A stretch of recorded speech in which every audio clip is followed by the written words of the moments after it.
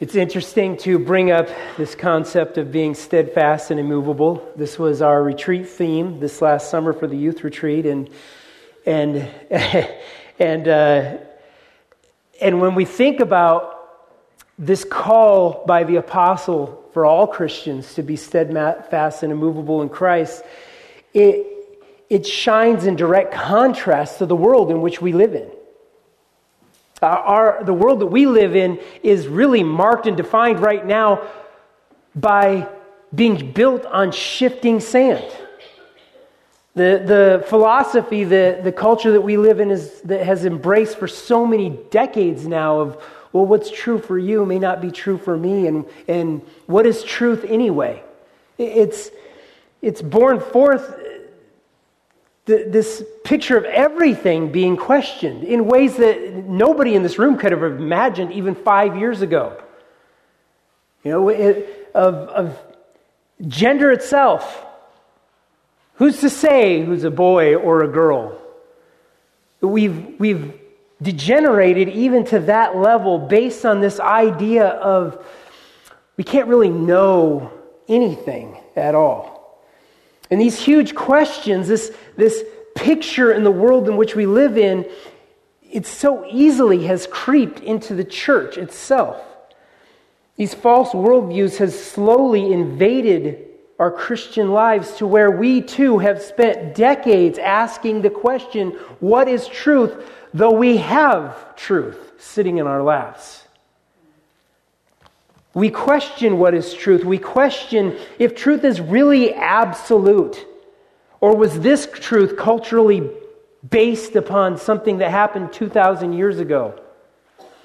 We question, can we really know what God's Word really has to say to us? Can we really even know if this is God's Word? The biblical result of this in people's lives is that we begin to embrace this idea that childlike faith in God is actually childlike knowledge of God. We've embraced this idea of if all you really need to know is love God and love others. And those things are true, but does that encapsulate the full corpus of the gospel and of truth? Do we just stop there and say, I need to know nothing else other than that? Or is there more to be revealed in our study and plumbing God's Word and embracing Him more deeply as we see the truths revealed in Scripture? The practical result of these things is a church that is anti-intellectual, ecumenical, morally relativistic in how we commune with one another in our lives. We end up in a place where the church ends up looking a lot like the world. Good churches end up looking a lot like the world when we don't remain steadfast and immovable in God's Word and in His truth revealed in Scripture. This should not be this way. What we confess is a faith that is absolute. It is unwavering. It is built upon the foundation of Jesus Christ and His gospel.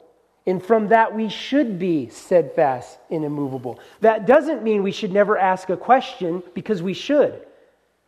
We should ask plenty of questions of God's Word, of God Himself. We should ask hard questions, because I believe to those hard questions are beautiful answers that ground us even more in the place where we will be steadfast and immovable.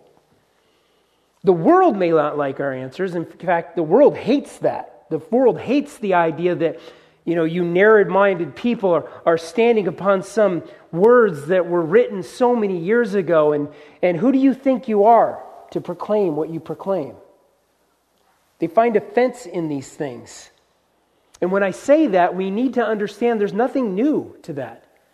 This isn't the first generation to ever talk like this. In fact, when we look at the church at Corinth, it was an early victim to this type of downward spiral of a worldview.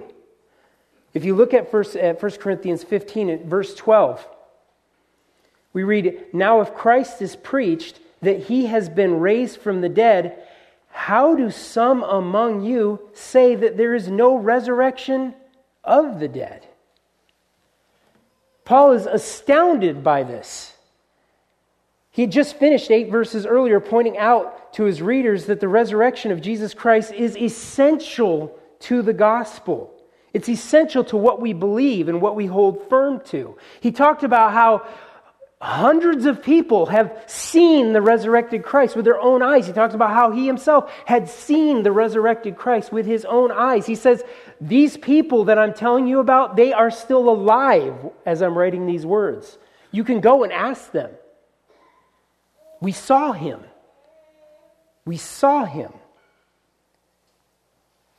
And now he stops and says, how is it that some of us among us right now are denying the resurrection? How can that be? And when we look at that, when we hear Paul's question here, it is a good question to ask, well, why would that be the case? Why were they so anti-resurrection? And the answer to that question is powerful. As I stated earlier, the church can be radically influenced by worldviews around us and cultural philosophies, and there was no different for the church in Corinth. Grecian philosophy had radically impacted the church because hundreds of years before this, the legendary teacher and philosopher Plato had begun instructing his followers that the unseen world, in other words, everything that we don't see, there's this spiritual corresponding reality to everything tangible that we can put our hands upon. And that spiritual reality is pure. That everything good is linked to that unseen spiritual reality.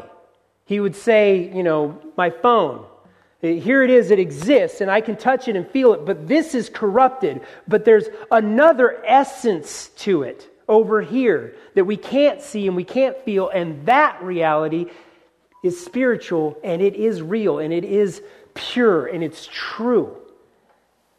And he said everything else that we touch and we feel, everything that we are is corrupted. It's kind of ugly, and it's putrid, and it's vile, and if you've never heard this before, it may sound odd to you, but this is what the world the Western world had come to believe in. They had embraced this truth. They had embraced it to such a point that everybody accepted it as absolute truth. And as a result, the idea of a bodily, physical resurrection would be repugnant to them. They would look at this and say, anybody with half a brain would hear the idea of this man dying and then resurrecting bodily and then living on forever in this body? That's disgusting. That's gross. Who would ever want to live in that existence? This is the putrefied thing. I'm looking for something more, something better. And so they would reject the idea of a resurrection straight out. Well, what was the result of this? Much like what we see in the church today, that the false beliefs of the culture crept into the church and it influenced them to where they were even rejecting an essential part of the gospel. And it would be naive of us to think that this isn't what we deal with right now in the church. Maybe not in the exact same way, but we do deal with it. We live in a culture that has a philosophy that preaches to us on a day-by-day basis. It's pounding into our hearts and into our minds and trying to grab hold of us with all these things like the YOLO. If you haven't heard that, don't look around and look confused because you're going to show your age. YOLO is an acronym for you only live once. And we live in a culture that has embraced that to its fullest extent. You only live once. Just get as much as you can out of this life while you can before you die. Experience is the paramount truth in life. This is the culture in which we live. Experience is what we should all live for. Nothing else really matters. Just what can you feel? What can you got to live for whatever makes you happy right now in the moment. And we feel like that, we believe that, because we've lost sight of the resurrection of Jesus Christ. We don't think beyond what today holds anymore, even though Christ holds out to us in the gospel something far greater than that. So as we go through this text this morning, I want us to really embrace what he's saying. He's talking into a culture who has said, we reject any resurrection, so let's just live for right now. That is what they believed. That is how they live. And we live in a culture who says, let's just live for right now. For there is no life beyond what I know today. So Paul's response to this, and he responds by taking everybody down a very, very dark road. He spells out 4 consequences for Christians everywhere if Jesus Christ is not risen from the dead. And he uses this gracious cattle prod of logic that I believe he's seeking to shake some spiritual life back into a church who is radically influenced by the culture around them. And in doing so, he wants to create a stable church that is immovable, steadfast in Jesus Christ. He's going to accomplish this by, again, counting the cost of no resurrection. The number one cost that he brings up is in verse 13. And he says in verse 13, "But if there is no resurrection of the dead, then Christ is not risen." There's this terrible consequence if there is no resurrection. He repeats it again in verse 16 if you drop down with me. He says, "For if the dead do not rise, then Christ is not risen." A clearly obvious and logical argument, but it is a powerful argument. Because if Jesus' body is still in the ground and he is dead, he is not alive. If Christ is dead, there is no way we can share in his victory over death. If he's dead, we have no hope. We die too. And this is a key component to even understanding the gospel. You think with me, if Jesus, he wasn't sent to this earth to redeem himself. I used to ask my kids this. I still have younger kids, but I'll ask them, well, why did Jesus die? Why did he die? Did he do any sins? No. Well, death is the result of sin, so why would he die? The logical answer to that is, well, he must have died for somebody else. He died for us. And if he died for us, he rose again for us, so that we might have forgiveness of sins through his death, and we might have newness of life through his resurrection. Yet if he did not die, then we have no hope. We have no future. There is no words that we read at the end, or these words at the end of 1 Corinthians 15 don't mean anything to us. When we read, "Death is swallowed up in victory. O death, where is your sting? O Hades, where is your victory? The sting of death is sin, and the strength of sin is the law. But thanks be to God who gives us the victory through our Lord Jesus Christ." If death wins, there's no point to life. There's no point in continuing to move forward. We might as well embrace YOLO. We might as well say, yeah, you only live once, and just keep going if death has victory over Christ. And more than that, it's important to see that if death wins, if YOLO is right, if the philosophies of these world are correct, then Jesus is wrong about everything. He's gotten everything wrong if the world is right in its philosophies that it's trying to pull us into. And I say that so clearly because we must be warned. You can't walk hand in hand with the world and hand in hand with Jesus at the same time, because one is right and one is wrong. And if Jesus is dead, he's wrong. But if he is alive, we must heed his words and his truth. This is what Paul wants the church to grab hold of with both arms. And he's going to go on to make his argument even more powerful. Paul's next cost or consequence of the non-resurrected Jesus is found in verse 14, where we read, "And if Christ is not risen, then our preaching is empty, and your faith is also empty." Again, Paul reiterates this in verse 17, and he says, "And if Christ is not risen, your faith is futile." As I said earlier, the logic of Paul's argument is compelling.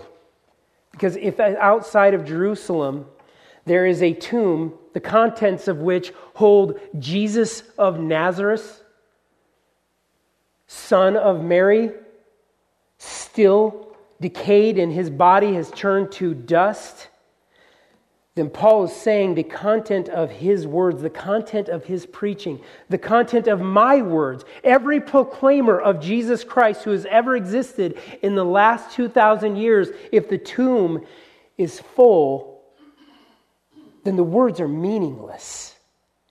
It's empty. It's vanity.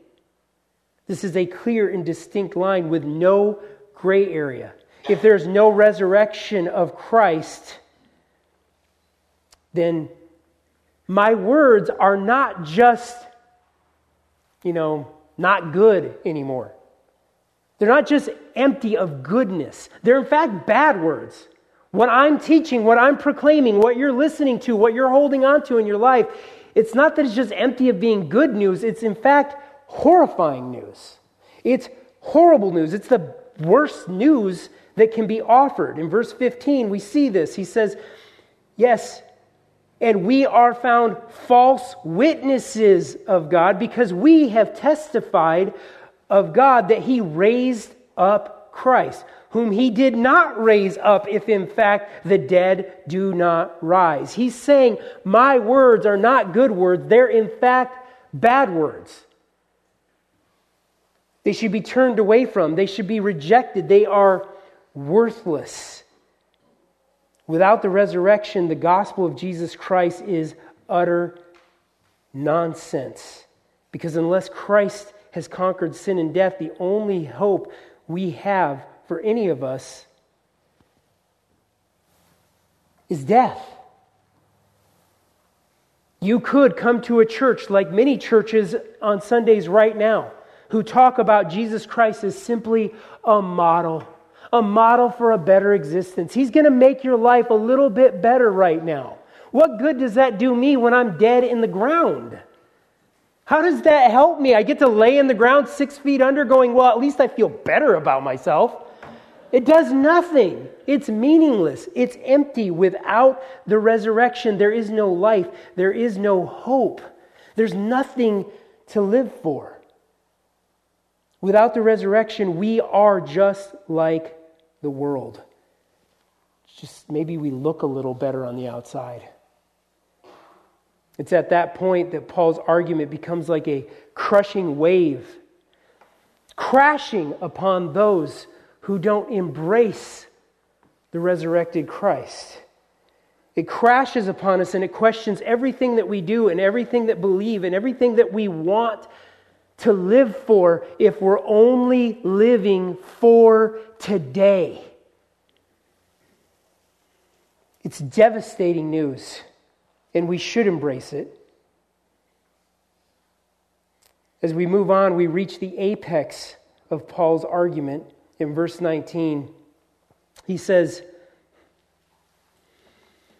"If in this life only we have hope in Christ," this is what I was saying, if it's only the hope that we have in Christ is just for the life that we're living right now, and there's nothing beyond that, then we are of all men the most pitiable. What Paul is saying here is that the life Paul has chosen to live, and any person who lives with their eyes fixed on the future hope that is only given in Jesus Christ, that life would be a pitiful life. It would be a pitiful, painful existence. It would be utter foolishness if there is no resurrection. And Paul, as we read about his life, these words are hit upon his heart more than most anybody who's ever existed. You think about his life. You think about, and I'll just turn there and read it to you, in 2 Corinthians, do I even have it written down? Maybe I do. 2 Corinthians 11, yeah. 2 Corinthians 11:23.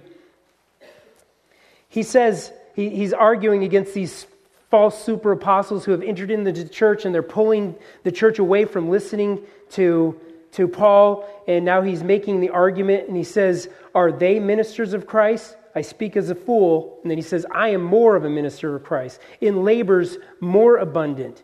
In stripes, beatings above measure. In prisons more frequently. In deaths more often. From the Jews 5 times I have received 40 stripes minus 1. 3 times I was beaten with rods. Once I was stoned. 3 times I was shipwrecked. A night and a day I have been in the deep. In the journeys often in perils of waters, in perils of robbers, in perils of my own countrymen, in perils of the Gentiles, in perils of the city, in perils of in the wilderness, in perils in the sea, in perils among false brethren, in weariness and toil, in sleeplessness, often in hunger and in thirst, in fastings, often in cold, in nakedness.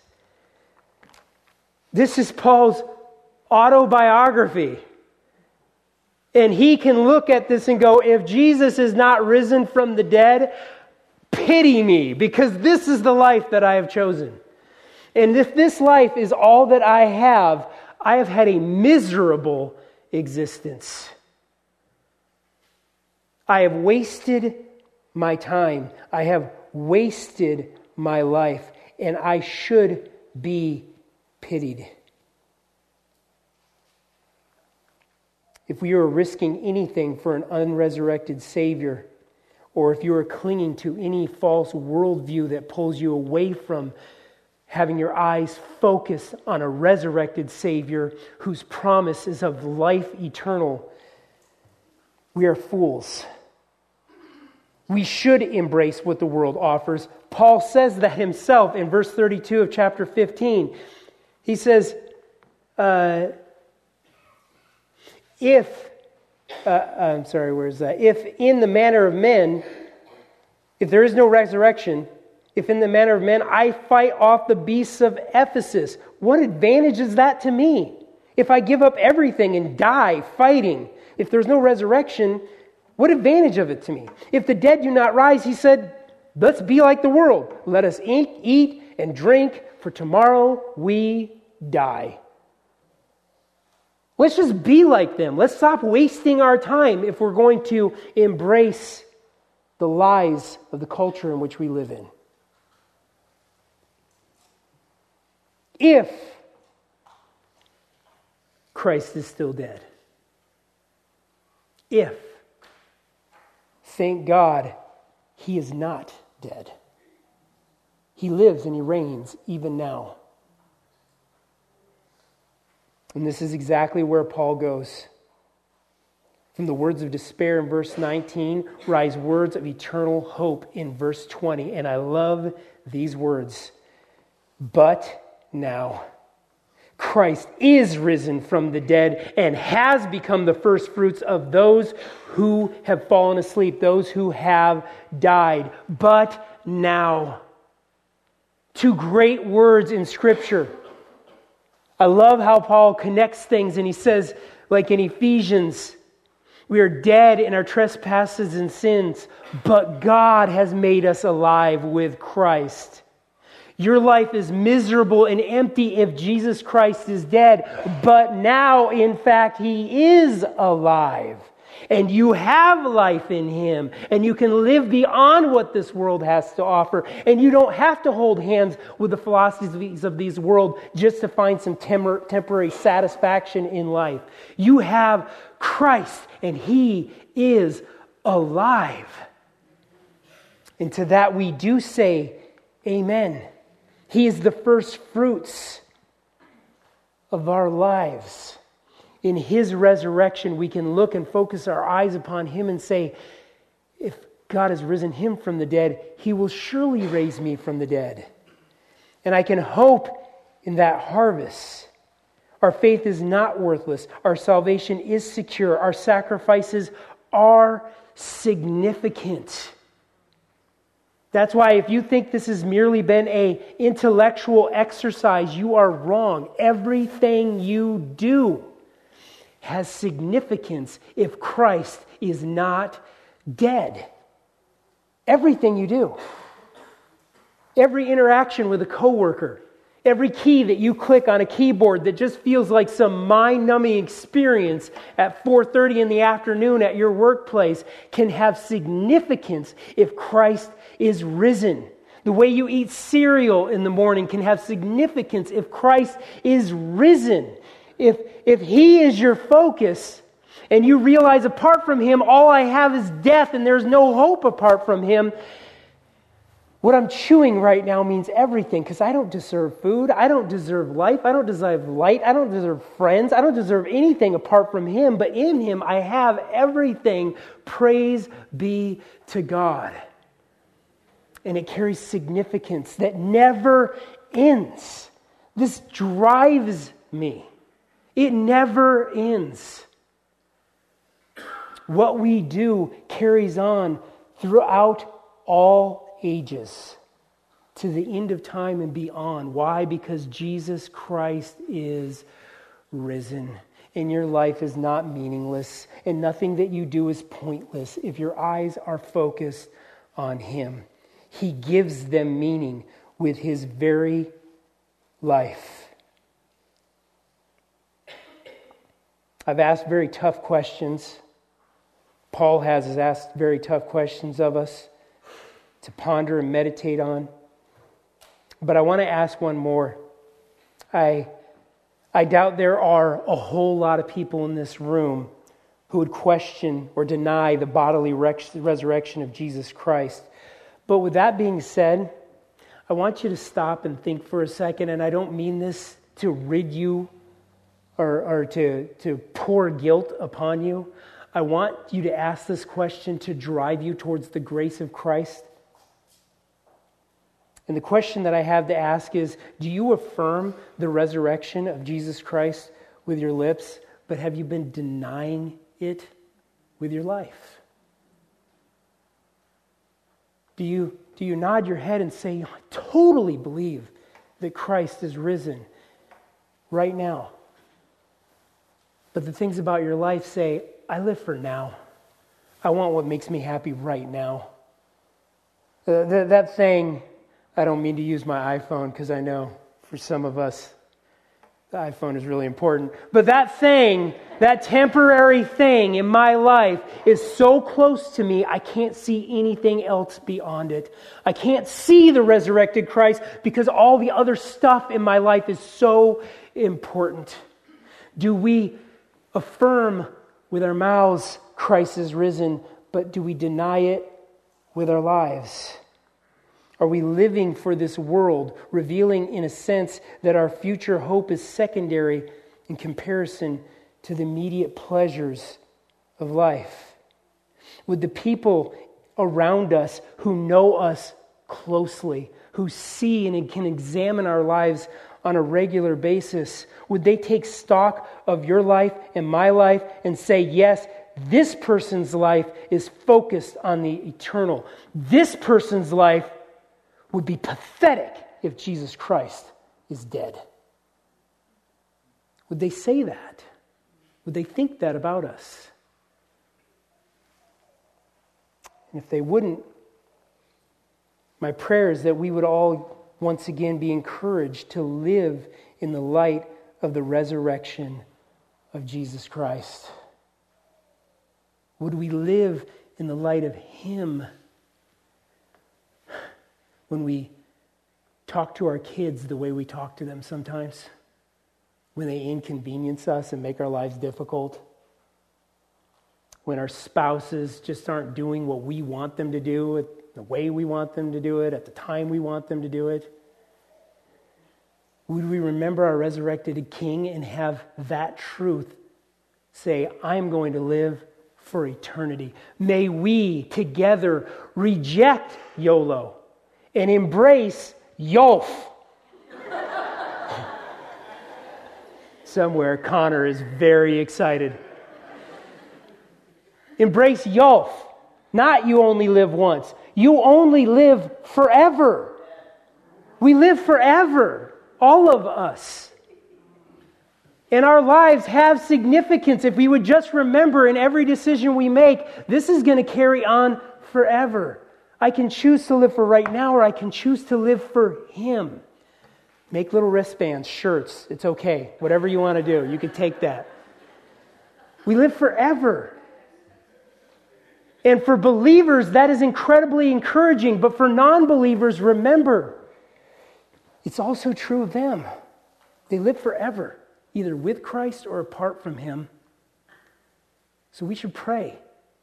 We should pray in light of this truth. It changes everything. When we embrace this, we will be steadfast and immovable in Christ Jesus our King, knowing that our labors are not in vain.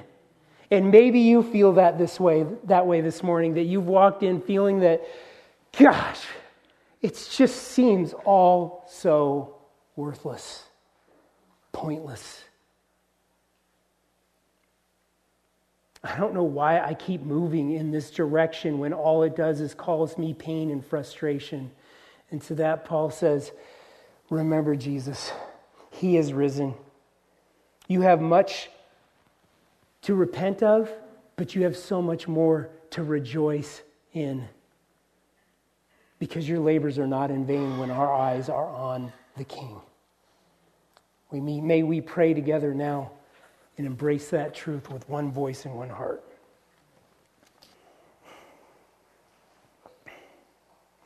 Father, I thank you for these words this morning. Lord, we thank you that you do sit upon the throne even now. That your life is our hope for life. That your model of one who says, I live for my Father in heaven to do His will. I don't seek to be a pleaser of man, but a pleaser of my Father. Lord, may that model be the model for us that we embrace with our whole hearts.